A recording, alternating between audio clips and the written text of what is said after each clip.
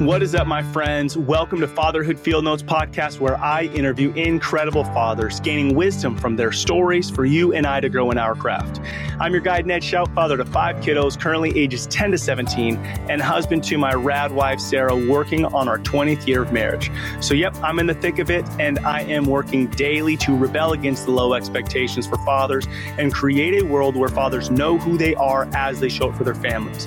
You and I have the greatest opportunity to impact our world through the way we embrace our fatherhood role. This episode is brought to you by The Adventure of Fatherhood, helping men discover their powerful fatherhood role and build their fatherhood skills. The role of the father is to serve, guide, provide, protect, and of course, find joy and have fun in the messiness of it all. Today's guest is my friend Joshua Weir, and we talk about fatherhood being the highest call on your life, having a vision for your family, and how to love going home. Enjoy meeting my friend, Joshua. Joshua Weir, welcome to the podcast. How are you today, my friend? Excellent. Thank you so much, man. Dude, it's so good to see your face. You were just at my house maybe a few weeks ago. I got to meet your son. We had a great time just talking life. Now here we are, a couple weeks later on a video call, talking fatherhood once again. I love it. I'm so excited. Yeah, it's pretty cool. So check this out. You and I met this year. So just for the listeners to hear, you and I met this year. We were going to this men's event that kind of this like eclectic group from all over the place was invited to. Some of us were in a chat and we're all meeting in Colorado. And so we're like, who's landing at the same time at the airport? I had rented a car. You and 2 other gentlemen just happened to all land at the same time. And so we had this 2-hour drive, I think, from the airport to Breckenridge. And the moment that you shared something with us, I knew I got to have this guy on my podcast. You have a buttload of kids, which we'll talk about, but we're having this like deep connection together. You got to imagine, guys, we're driving through just like beautiful country, all love God, love being husbands and fathers, and we're talking about this. And so then Joshua pulls out his camera or phone. He had just recently had a kid, and right after having the child, you filmed yourself talking about, pretty much in tears, talking about being a father and family and what it meant. And you sent this just to your family and you shared it with us. And it was just so rad to so quickly come to this moment of connection with you. So maybe tell us a little bit about that video and about that moment that you filmed yourself talking about fatherhood and sent that to your family.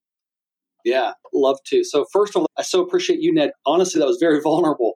I didn't know any of you guys, right? 3 dudes all in a Jeep, and I'm sharing a video where I'm crying, basically. So it was great, though. You guys were very open and welcomed that. So I just had my 7th child, and I was in the hospital, obviously, wife, baby, and me. I was literally overwhelmed by the beauty of having children. It was just, This was the 7th, so it's not brand new to me, and I wanted my sons and my daughters, who are older, I have older children, tend to really be connected to, there is nothing more beautiful than bringing children into this world and loving them. And I was tearing, and I was like, I got to give my kids this now while I'm feeling it. And they all watched it and loved it. And I just want them to get it. Yeah, so tell me about their reception of that. You have a 20-year-old who's off, like starting their own thing. How is that for them that you're having another child? And then do they feel a part of it? It's part of the question. I would say, I'll give you the quick. I got a 20-year-old, 18-year-old, 12-year-old, 10-year-old, 3-year-old, 2-year-old, and a 6-month-old. So that's my stretch. Bro.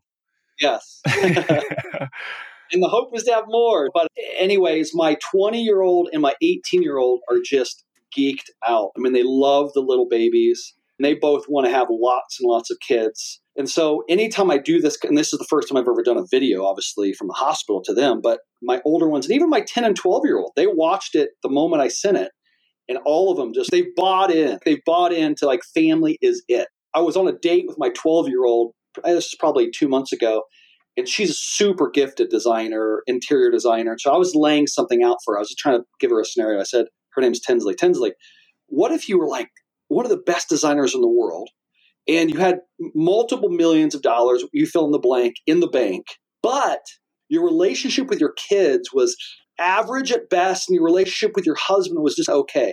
How does that sound to you? And she literally said, that sucks.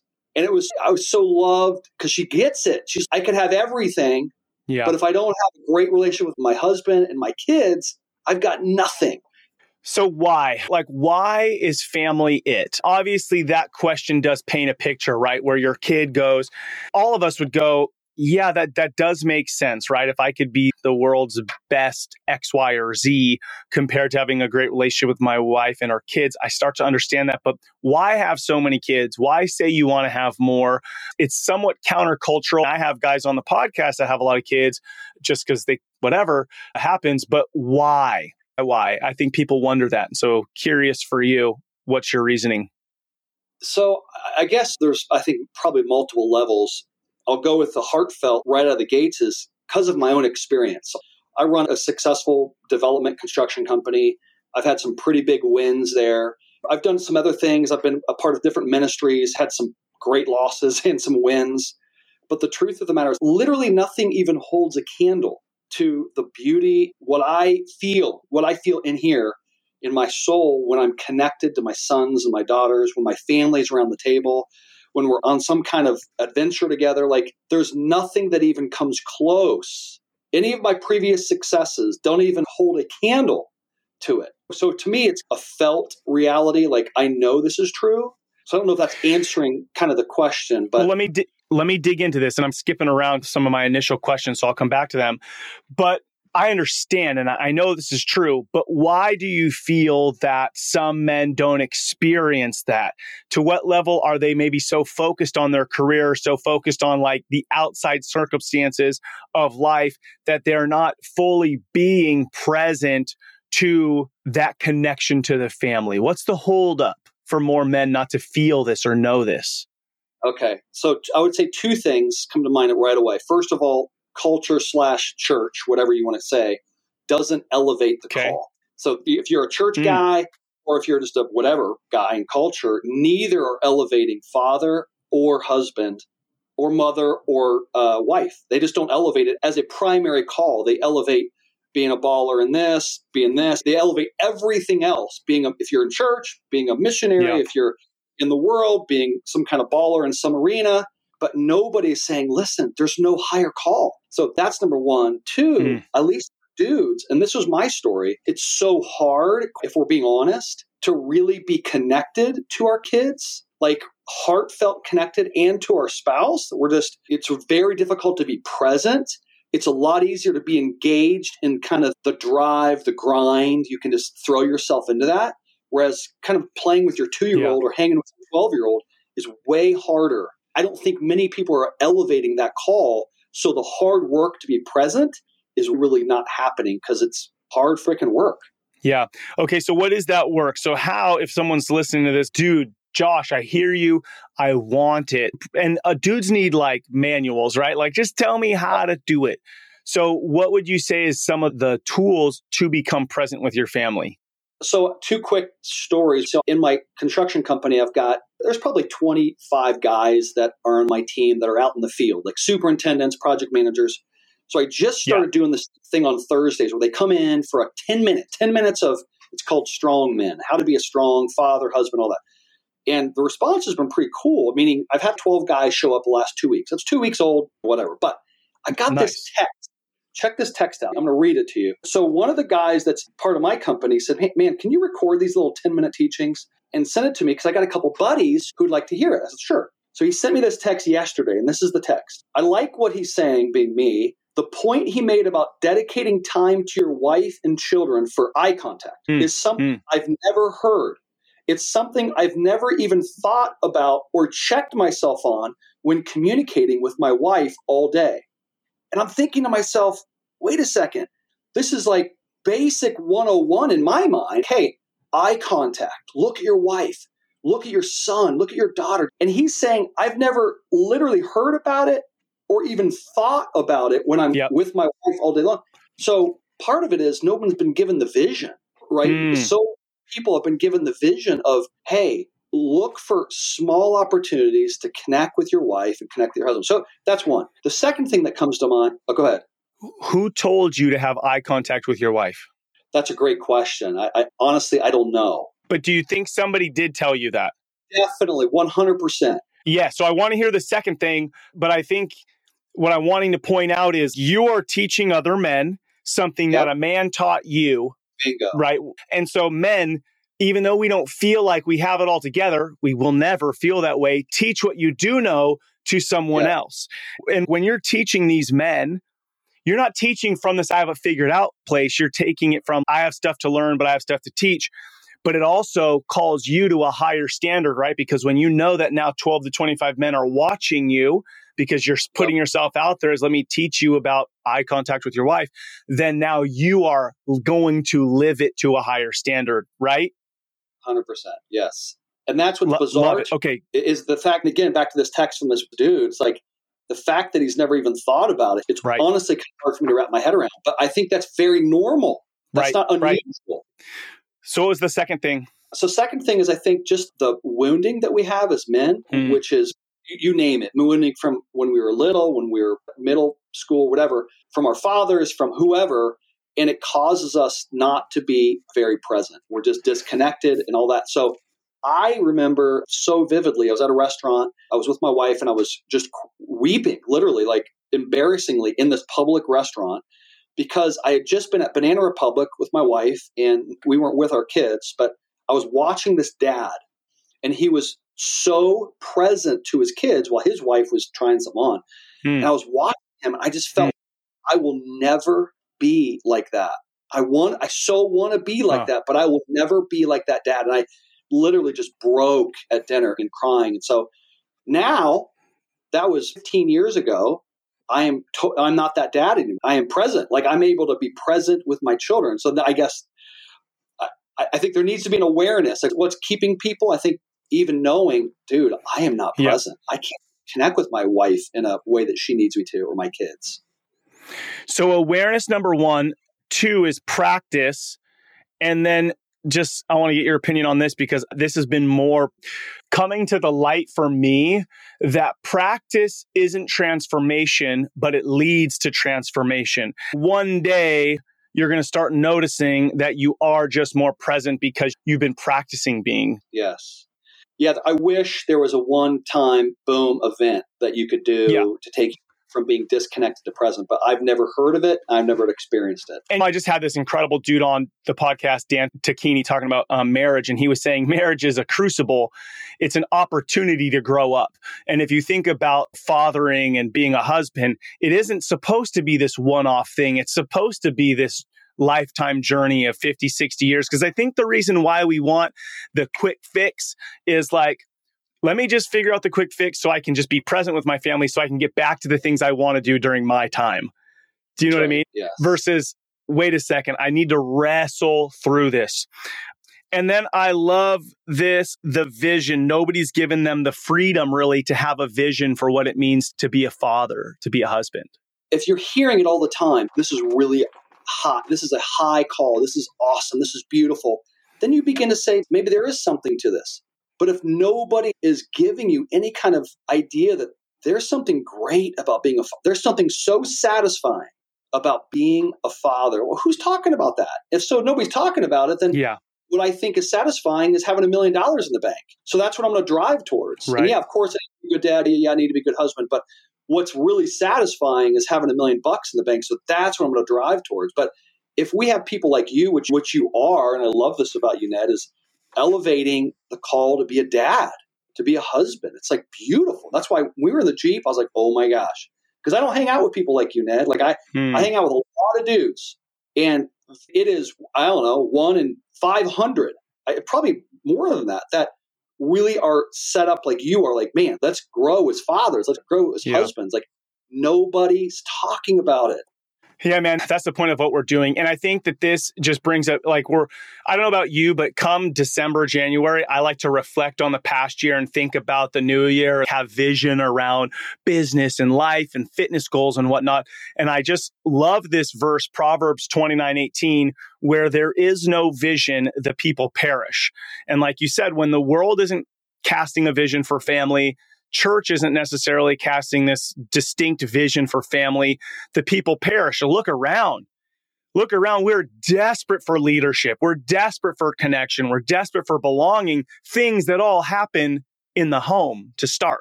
We talk about toxic masculinity or whatever BS people are talking about, but Who's responsible to cast the vision for your home? Yep, that's right. That's right. You are. 100%.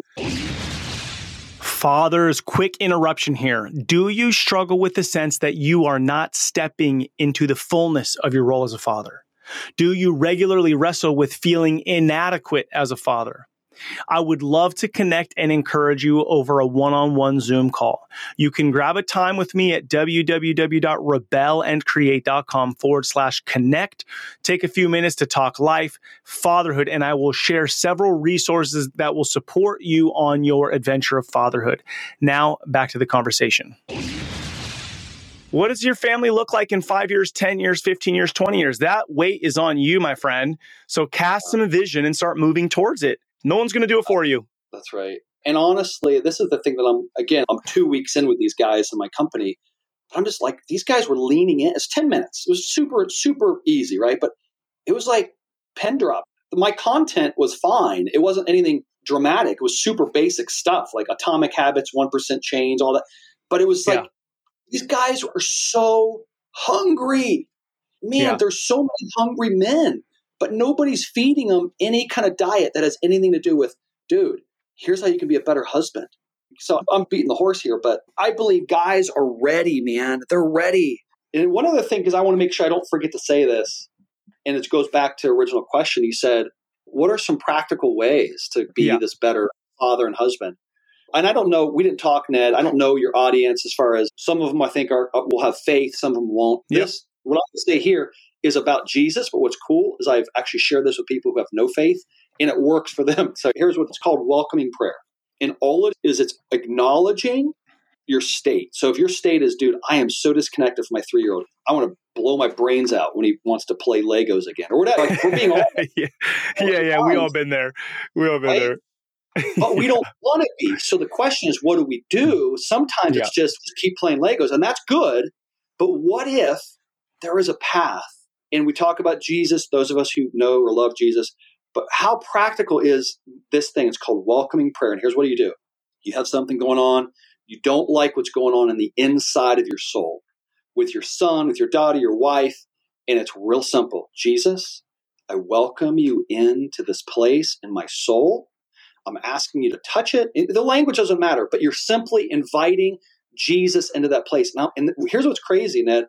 I've literally shared this with an atheist guy. He was a buddy of mine who had no faith, and then a super agnostic lady who was a massage therapist for me. Both of them, I just said, listen, you don't need to care about Jesus or love Jesus, but do this prayer. And one of them did it with her husband because she was having major issues with her husband, and the other did it with his girlfriend. And they both came to me and said, Joshua, this works. And I've been doing it. I started this about 10 years, maybe 12 years ago. There's only 2 things that I say. One is be a guy that reads the word. I know that's old fashioned, but be a scripture guy. Even if you're not a Christian, who cares? Read the scripture. Beautiful book. The second thing is this welcoming prayer. Jesus, I feel like strangling my wife. I know that's not good. And I invite you into that place. And I just watch it slowly heal my soul. Like, I'm just a present dad. I love going home, getting with my kids. I used to not be connected. I would do it. That's what good dads do. You go home, hey son, hey daughter, hey wife. Now my heart is able to be engaged because, again, obviously there's lots of things we have to do, but the welcoming prayer, Jesus, I invite you into this pain. I invite you into this anger. I invite you into this shame. I invite you into this lust.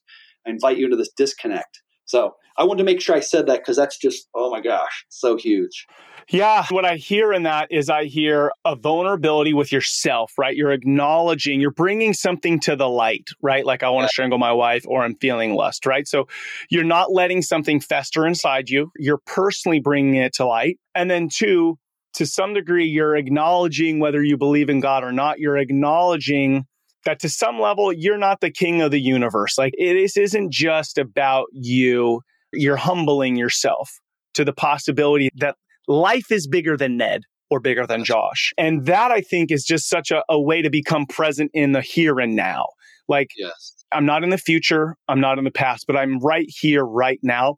And my mentor I meet with every 2 weeks, which I highly encourage, have somebody that you meet with so that you can get all your junk out, is everything you need God will provide you in this moment right here, right now. Not what he could have did yesterday or not what you hope for him to do tomorrow, but what everything you need right now in this exact moment is available to you. Yes. I love it. And it's I love so it. hard. Oh. It's so hard to believe that and so hard to practice that. And again, back to Christianity, church stuff. I was actually a pastor for a long time. I'm not anti-church. I'm not anti-Christianity. I love Jesus. Man, I'll tell you, there's such a disconnect, I think, specifically for men in the church to have practical access to what does it look like to be strong, loving, tender, all that, yes, but to be strong and to be present. There's like, man, we're not giving tools. So this welcoming prayer thing, again, I'm going to bring it up again. It's just such a simple, basic. I practice it multiple times a week, every week, and I have for at least 10 years, if not more. Because it just works. It just works. Yeah. Like so. Dig it. Yeah. And I'll just say, I wrote my original book on fatherhood because I was sitting in church one day and I was looking around at the dudes who were sitting there. And other than the 1% who are just like jacked to get there at an hour before to set up chairs and pass the tithe things around, which cool, great. I'm like, why are these dudes here? What about this other than their wife dragging them here or they feel like they should be here for their kids? Like I'm waking up because I'm psyched to go. And I was just feeling like that wasn't there for them. And so that's what led me to write the book, and which is really about that what we want most deeply, like to be respected, valued, needed, loved, and leave a mark on this world, comes from embracing fatherhood. And in fatherhood, I mean marriage and kids and the whole family situation, which is exactly what you're talking about. Elevate the highest call. The highest call is this. Like when you're laying on your deathbed, we all know it to be true. Like what will matter most, dude, that I'm holding the hand of this bride that I've had for 60 years, that I'm seeing kids and grandkids and maybe great grandkids, but are our actions today a reflection of that guy? Like in most instances, it doesn't connect. So there's this deep longing for that, but the actions today don't line up with us moving towards being that man. So that vision needs to come alive. All right, bro, I love this stuff, and I'm sure we'll come back to this. Here we go. Question for you. How old do you find yourself today? 49. 49 years old. How many years you been married? 6. 6 years married and 7 kids. So it's my second marriage, which I think is another thing I would love to just throw out there. Yeah, let's hear it. So I was married 10 years to my first wife, had our first 2 boys. We got divorced in 2012. We got split in 12, divorced in 14, got remarried in 2018. So my current wife has 2 children from her previous marriage. So she has 2, I have 2, then we've had 3 together. So we are what's called a blended family, which is super, super hard. We read a lot of books on it because we heard a lot of people talk about it. But I just think there's a lot of dudes that have been divorced and maybe are going to be remarried or potentially be remarried. And I just want to say you can have a blended family that works. And I don't know of many because there's not a whole lot of people, but. So I was sitting down with you to go, man, I'm about to get remarried and I got kids, she's got kids, and we want to have some of our own. What's the one thing you'd say, lean into this, Ned, and be aware of this? What would be just those 2 nuggets you would give me? First is know that it's going to be really hard. You got to just know that out of the gates. To take siblings that aren't blood and actually act like you are, because that's what it is. It's a total act in the beginning. You have to know there's going to be all kinds of dynamics. And so that's number one, is know that it's going to be really hard and say, I'm still signing, like you're in love with your fiance or it's going to all work out. No, it's not. It's going to suck. It's going to be so hard. Your kids aren't going to like each other. I like that. Her kids aren't really going to like you as much as you may think they do. And your kids aren't going to like her as much as you think they will, because guess what? That's not their mom or you're not their dad, right? It's all of that stuff. So you've got to go in eyes super wide open. So that's number one. And then 2, if you are not already game on intentional man, like you are intentional. What I mean by intentional is you get home from work.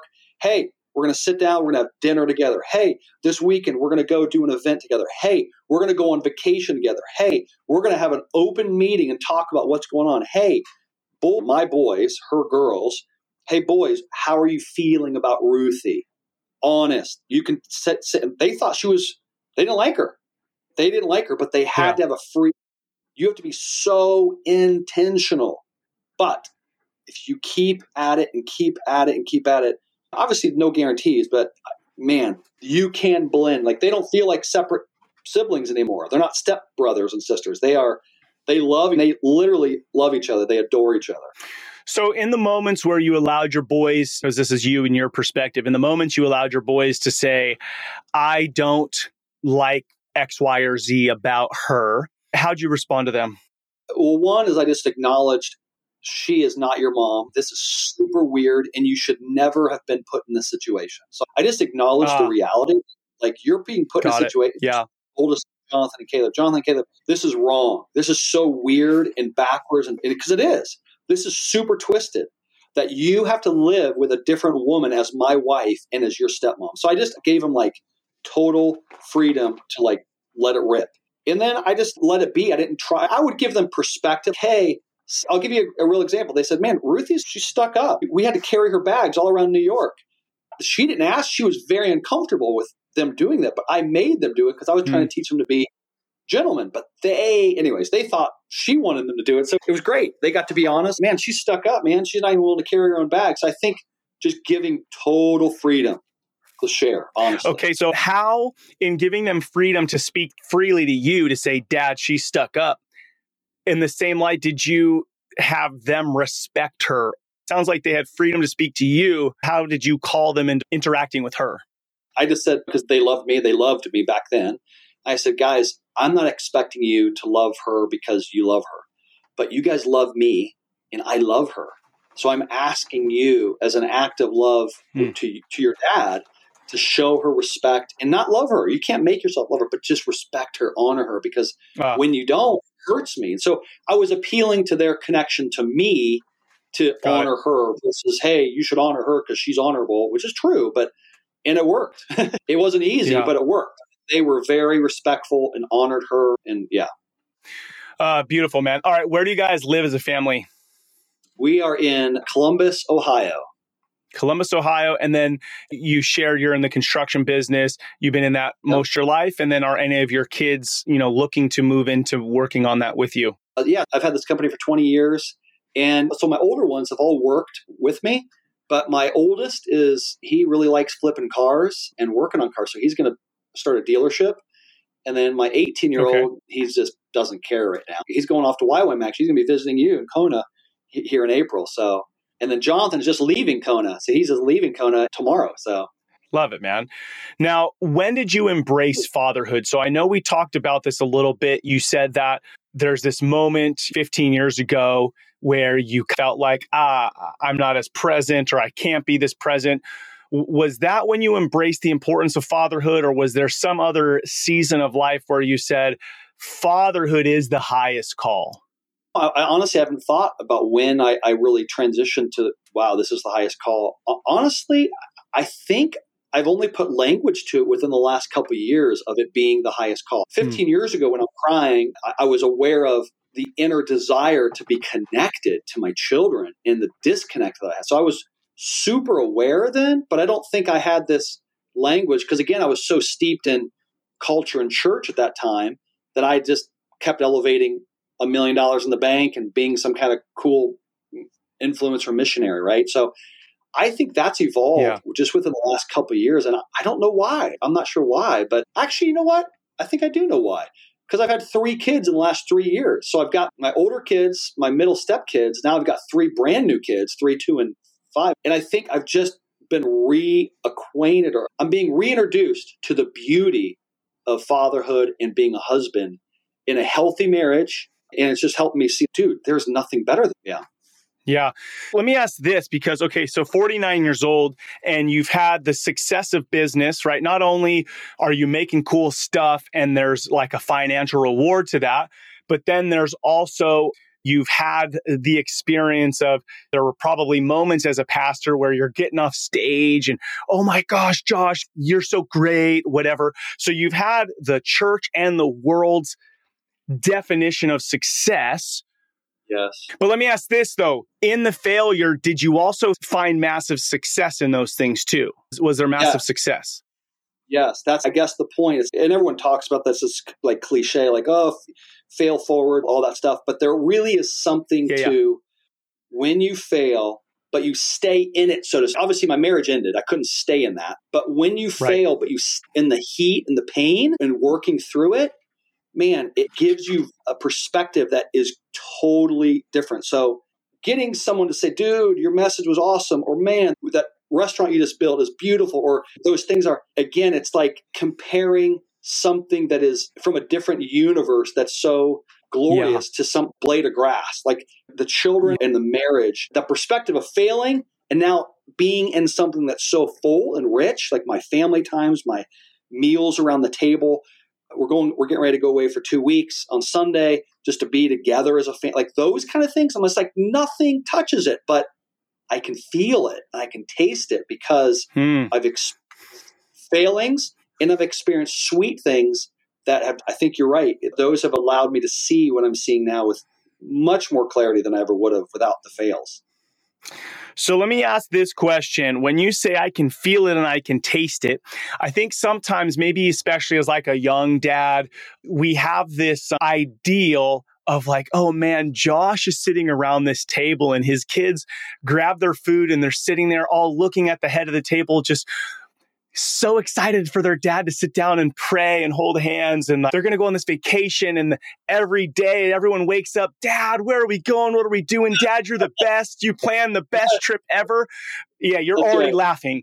So the feel and the taste, it's not the same as a beautifully constructed new restaurant. It's not the same as this perfectly constructed message I gave on Advent season on a Christmas Eve. It's like super freaking messy. Right? Yes. So how is the fullness and the fulfillment of being a husband and a father in a home fulfilling in the messiness? Like, talk to me about that. I love it.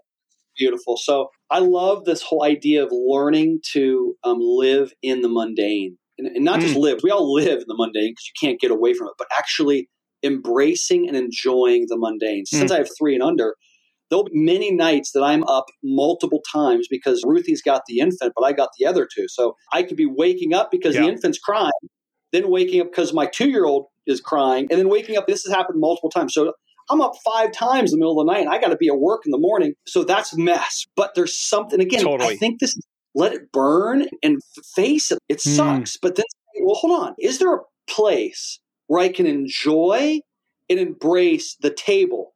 And it's crazy. The table's crazy because my 2-year-old's jumping up and she falls down, cracks her head, like what happened last night. Or like it's not all peace and just harmony. But is there a place, maturity? Has someone given me, again, back to vision, has someone given me a vision that I may not be there, but I could be mature enough to wake up 3 or 4 or 5 times in the middle of the night and actually embrace and say, I'm all in. That's a vision that I may not be there.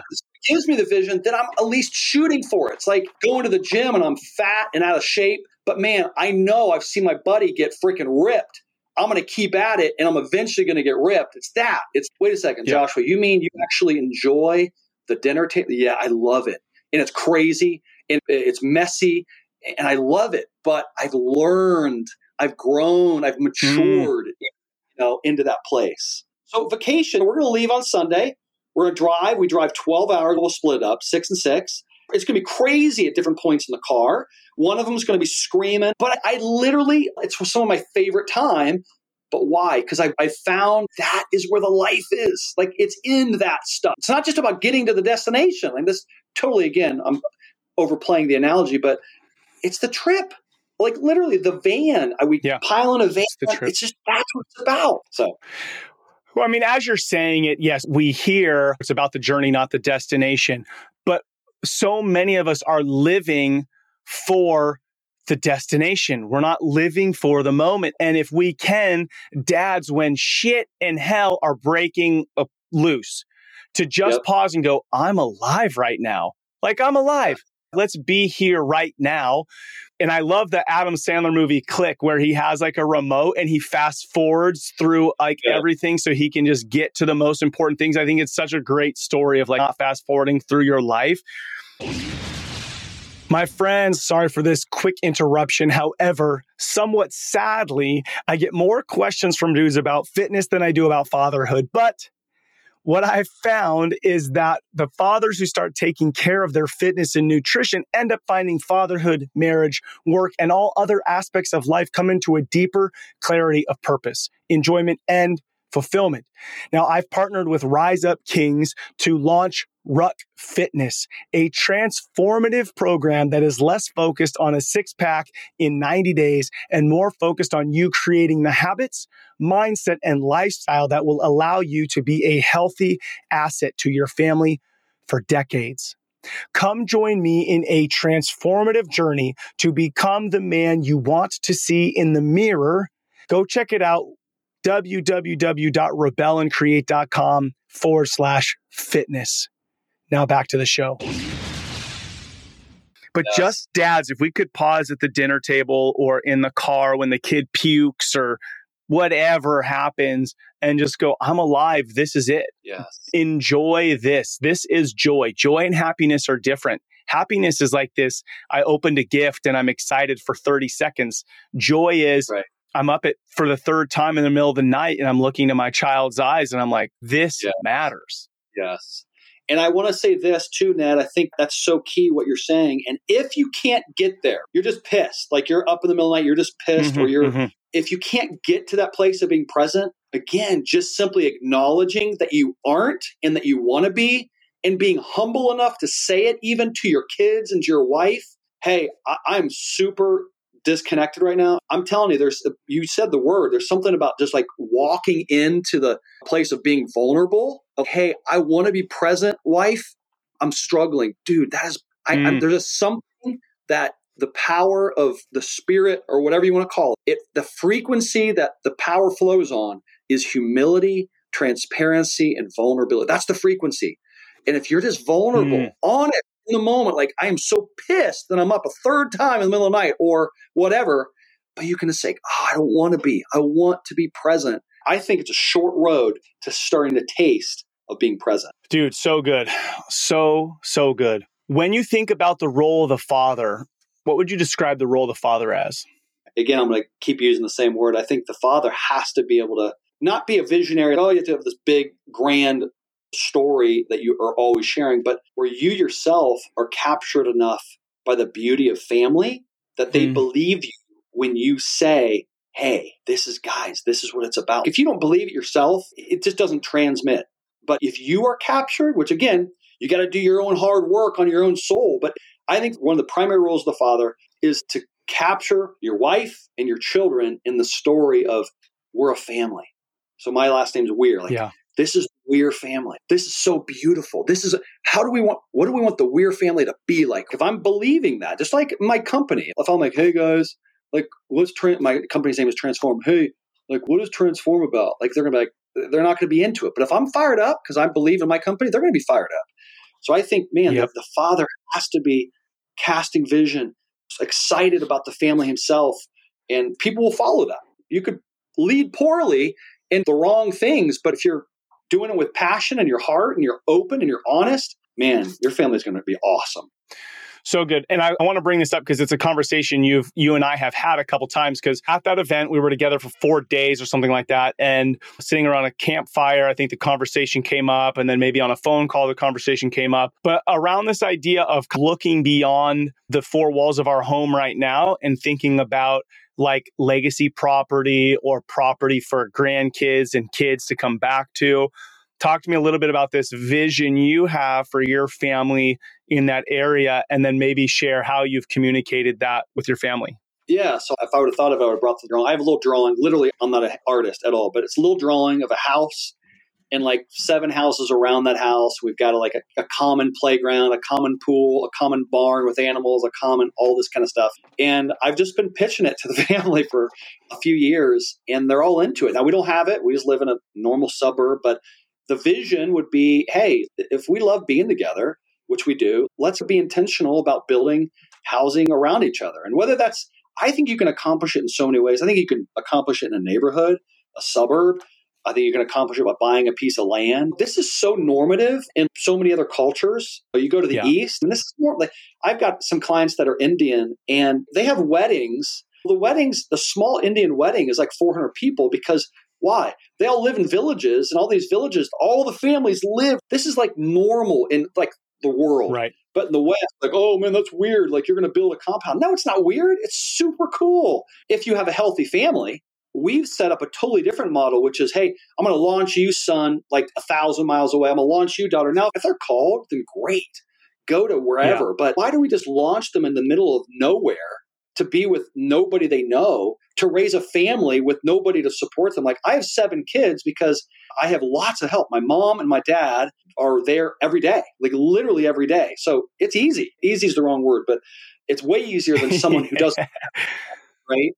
But it's because I live in proximity. So, but if you don't live in proximity, you don't have the benefit of wisdom. I love input from my mom. I love input from my dad. I love input from older generations. Like we should be all having that. So anyways, yeah. Yeah. So I've had a couple guys on the podcast who have done this. And then I've started the conversation with my family some. My youngest is 10. My oldest is 17. And it's funny because I would say that our family's pretty independent. Like we're each independent. Like I was just gone for 3 days and I didn't really text or talk to anybody too much while I was gone. But then when I came home last night, we all just laid on the couch together for about an hour. Kids came and laid in my bed for another half hour. And there's just like this deep connection. But then we're going to all go do our own thing for the next couple days. So I just share that to go. It's something I love is our independence. So anyways, back to, I've pitched this to my kids and some of them, they're like, I don't know, maybe, yeah, we'd like to live close, but I don't know. I just share that to go, these conversations of doing life together, I think are important to start talking about with your family. But I also love how you said, hey, if you're called to go do this thing or you feel this deep passion to go to this or that place, like I love you and I support you. But the idea is we want to be connected. Yes, 100%. And the reality is people want to be connected. I mean, even dysfunctional families, it depends on how crazily dysfunctional it is, but even dysfunctional families, there's something about blood, man. It's like, it's so real. Yeah, there's a loyalty there. Yeah. It's a measure of health. You don't have to have a perfect family. A measure of health. Man, being closer together around each other is better than not. The statistics bear that out too. I mean, you look at studies on family and health and longevity, and it's all over the place. Yeah. And we're starting to talk about it more as a family, just this awareness of, hey, you're always going to have a connection to your siblings that you're never going to have with someone else. And so think about as you're planning your life and open to where you might go is if you can be friends with somebody and be walking across the street to your neighbor's house for your kids to play, you could do that with some random person, or you could try to do that with your sister or brother. And how much deeper is that connection if it's your sister or your brother versus you just showed up to some random town and random neighbors and did life with them. That's right. And I don't know, do your kids have cousins they hang with? They love their cousins, but we moved from California to Hawaii due to my son's health. So now, we're in that situation where they're only going to see them twice, 3 times a year.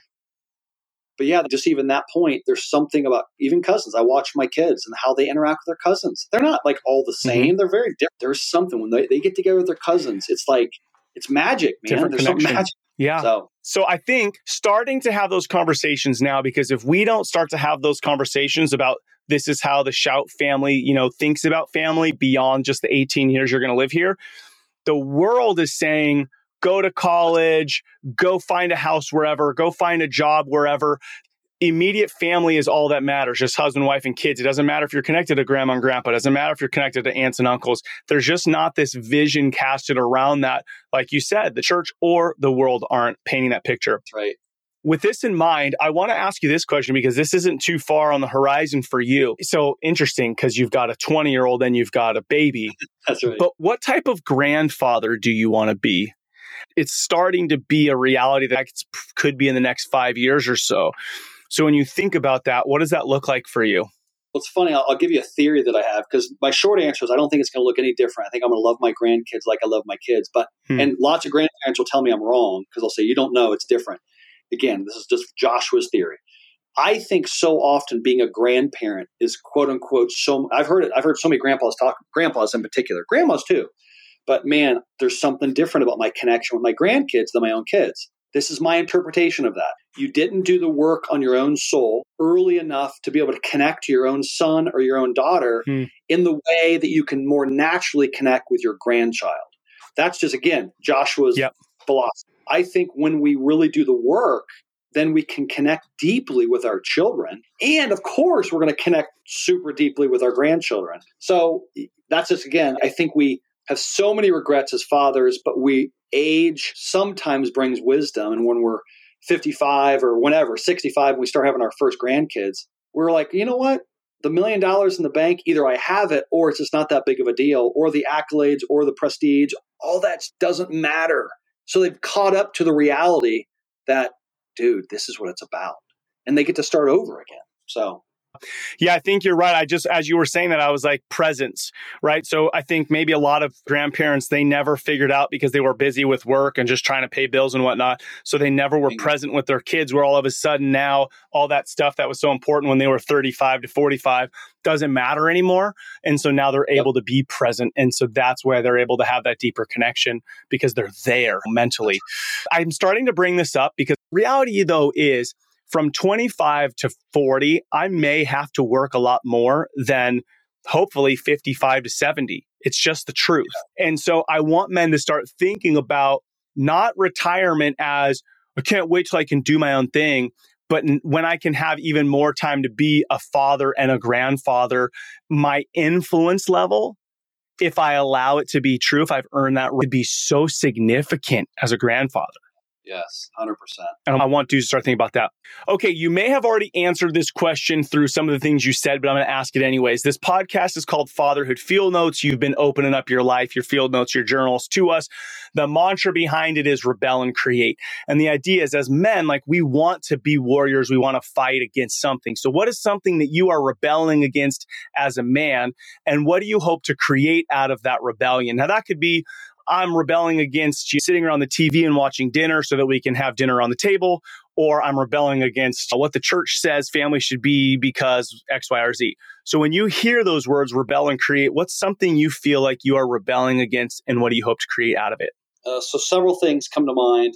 One would be, there's two things you'll hear, man, toddlers, it's just tough. Terrible twos, terrible threes, whatever. And teenagers are tough, right? Dude, teenage girl, I got a 12-year-old, 10, who's going on 13, and I've got an 18-year-old and a 20-year-old. I heard it 50 times or more. Dude, when they hit teen years, it might be good now. Or I hear it, oh man, you're in the terrible twos.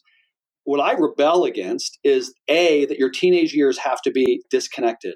Mine weren't. Even in the middle of, we went through a divorce and stuff, like, I'm not advocating that. That's terrible. But your teenage years with your girls, and I'm not quite there, I'm 12, and your boys can be beautiful. You got to adjust as a father, but it can be beautiful. And then toddlers, man, we bought into the BS of the culture of talk your kid. Like, we bought into a narrative that is really probably 50 years old and it's BS.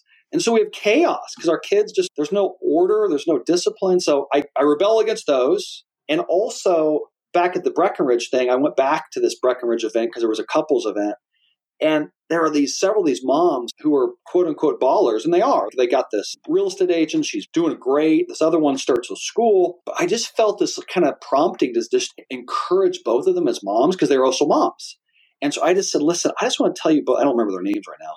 I just want to tell you both, like, I did this whole thing. You know, your highest call is to be a mom. And I just kind of spoke to that for probably, I don't know, 90 seconds. And they both were just like, thank you. And they're both very successful, but they were like, nobody has done that to me. Nobody has said, wow, what you're doing as a mom is awesome. So I rebel the crap out of, I am so anti, man, you need to go make a mark on the world. You need to go do this and leave your kids and your wife or your husband behind. Man, I think it's actually wicked. I think it's evil. And so I am so anti that message. I was just doing it on Monday night. I hadn't seen them in a year. And I just sat across the dinner table. They have 3 kids. We had all of ours. So it was chaotic. But I just took a second. I said, listen, guys, I just want to encourage you. You guys are studs. Like you as a husband, you as a mother. And he texted me the next day, dude, I can't tell you how much that encouraged me. Like just no one does that. No one says, man, you're doing a great job as a dad. Which sounds so, what do you mean no one's encouraging you as a dad? Like, I know, he's a Christian. He goes to church. He's got Christian brothers. Nobody's doing it. So two things I want to point out, and then I'll ask my final question, is this C.S. Lewis quote. I just try to bring it up anytime I can when this comes up, but C.S. Lewis says, the homemaker has the ultimate career. All other careers exist for one purpose only, and that is to support the ultimate career. So good. I love so it. good. Yeah. So my question to you, though, is how do you teach that to your daughters without coming across as this like patriarchal, I have 7 kids, my wife stays at home and wears a dress and cooks and cleans. So how do you communicate that to your kids without it seeming like this 200-year-old women submit and men are a-holes? Not that that's probably the reality, but what are your thoughts around that? Because I feel like it's, my daughters perk up, dude. When I bring these kinds of conversations up, they're like, we don't need a man. And I don't necessarily fully agree with that. Like, I want them to be able to be independent, but I also want them to understand this yin yang. I need my wife, bro. Like, I need her. Not to do my cooking and cleaning, but I need this relationship. So anyways, any thoughts around how you communicate these ideas to your daughters without coming across as like... Absolutely. It's such a critical question, especially in where things are at culturally right now. So my 12-year-old, she's got an Etsy. She just started, this is, I don't know, a month ago. She got her own little Etsy store. She is super gifted when it comes to design, creating things. And I'm blessing the crap out, spending money for her to create this little business. So I am blessing that hard. She is super smart in school. I love that. And I'm allowing her, I don't have to honestly convince her. She really is like on board, but she's on board with this idea of, I want to use my gifts, be a designer, but to whatever degree it asks me to sacrifice my children or my husband, or if it's my son, if I have to actually sacrifice my children or my wife in order to get this or that's what I'm giving them vision for. No, it's not worth it. And that's what they're buying in. It's not a, hey, you have to be at the house, woman thing. It's, lead your family in such a way where it's so beautiful, where they see it as the highest thing. They're not like, it's not in a book. They're actually experiencing, dude, this is beautiful. And then they see it. Wait a second. If I'm working, my husband's working, and the kids are at childcare, we're not going to have what dad and mom have. So they start putting 2 and 2 together. It's not rocket science. So, yeah, dude. So I think you just unlocked it for me, because I've been like, man, how do I communicate this narrative to my daughters? Not, how do I communicate this narrative to my children? So I think I've still been on this mindset to some level, like my son needs to go build an incredible business or an incredible job. That's his first call. That's, to me, how what you just said helps me go, wait a second. It's my son and my daughters. Don't put something else above family. Don't put something else above marriage. Whatever job you may or may not do, whether my daughters work or my son works or whatever they pursue, just don't pursue that career above this. So it goes for both sides. And that, I think, is the new story to make sure that we're communicating to our children. Not, kid, son, you need to get a great job to provide, and wife, you need to stay home. No, wrong narrative. That's again about like what you don't do, which I think is the problem with religion. But what is it that we do? And that's focus on the family. All right, dude, I want to honor your time. So I'm going to ask you my last question. So imagine 30 years from now, you're coming towards possibly the last season of your life. As you look at your family, as you look into the homes of your children, what is it that you see playing out that puts a big smile on your face, knowing that you gave it your all with your time on this earth? So this is going to be very obvious, but first, it's not 30 years from now, it's 70, because I'm planning on living to be 120. So I want to get the years right there. Oh, love it, dude. 120. Okay, let's fast forward it. Okay, 70 years from now. But again, literally all it is, if my son is I'm trying to fill in the blank with some job that our culture says isn't cool. Like, he's a janitor. Literally, he's a janitor, but he does it with joy, but he's around the table with his kids, and they love him. He loves his wife. He has enough money in the bank, but barely. He's got an average car, an average house. But man, his wife loves him. He loves her. His kids adore him. He adores them. That to me, and all my kids, so 7. So each of them, and they all want to have lots of kids. So if that's what I see, them loving and serving and caring and being humble with their kids and their spouses, that's it. Lights out, man. Family. I'm like, that's it. Yep. Love it. Josh, thank you so much for the time today. Thank you for sharing your life with us. Thank you for the way that you show up for your wife, your kids, for the community, being open, transparent, vulnerable, and honest as you're growing, allowing people to grow with you. Keep doing what you're doing. I'm grateful to be connected to you, and I look forward to staying connected and to future conversations with you. Love and appreciate you so much, Ned. This has been great. All right, bro. Until next time. All right. See you.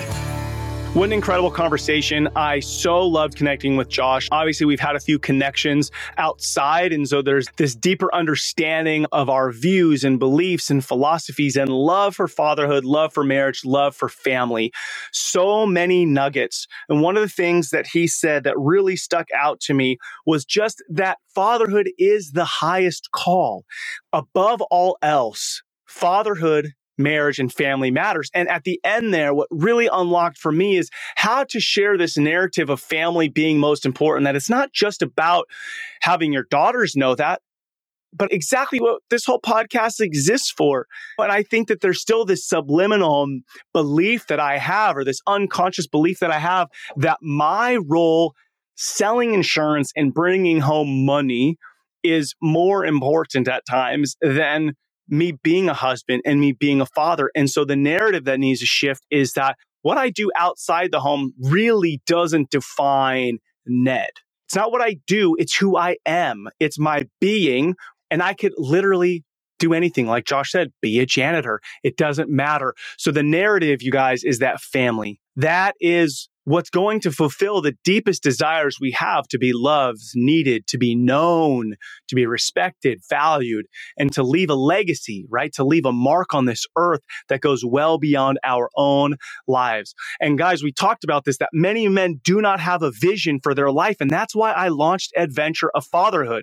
Go check it out at adventureoffatherhood.com. If you're a new dad, I have a course for you, Discover or Introduction to Fatherhood, where you can understand your identity. And then if you're a dad with a 5-year-old, 10-year-old, 15-year-old, 20-year-old, and you're like, I'm still stumbling through what it means to be a father, I have the Discover Fatherhood course, which you can go on and take. It's videos of me. It's interactive. You will learn so much of your identity. Once you go through those, I have the 18-year roadmap where I roll with a group of dudes for 90 days. It is boot camp, revealing to you the power of your role as a father. These are not parenting courses. These are identity courses. So adventureoffatherhood.com. Hey, if you're loving the podcast, please write a review, give it 5 stars, help spread the word that fatherhood matters. Thank you, all you dads out there listening to Fatherhood Field Notes podcast. What you do matters. Don't be like everybody else. Be yourself. That is who your kids, your spouse, and community needs. This is your guide, Ned Shout. Together, let's rebel against the view that fatherhood has little impact and create lives engaged in mastering the craft of fatherhood. I look forward to hanging out with you next time.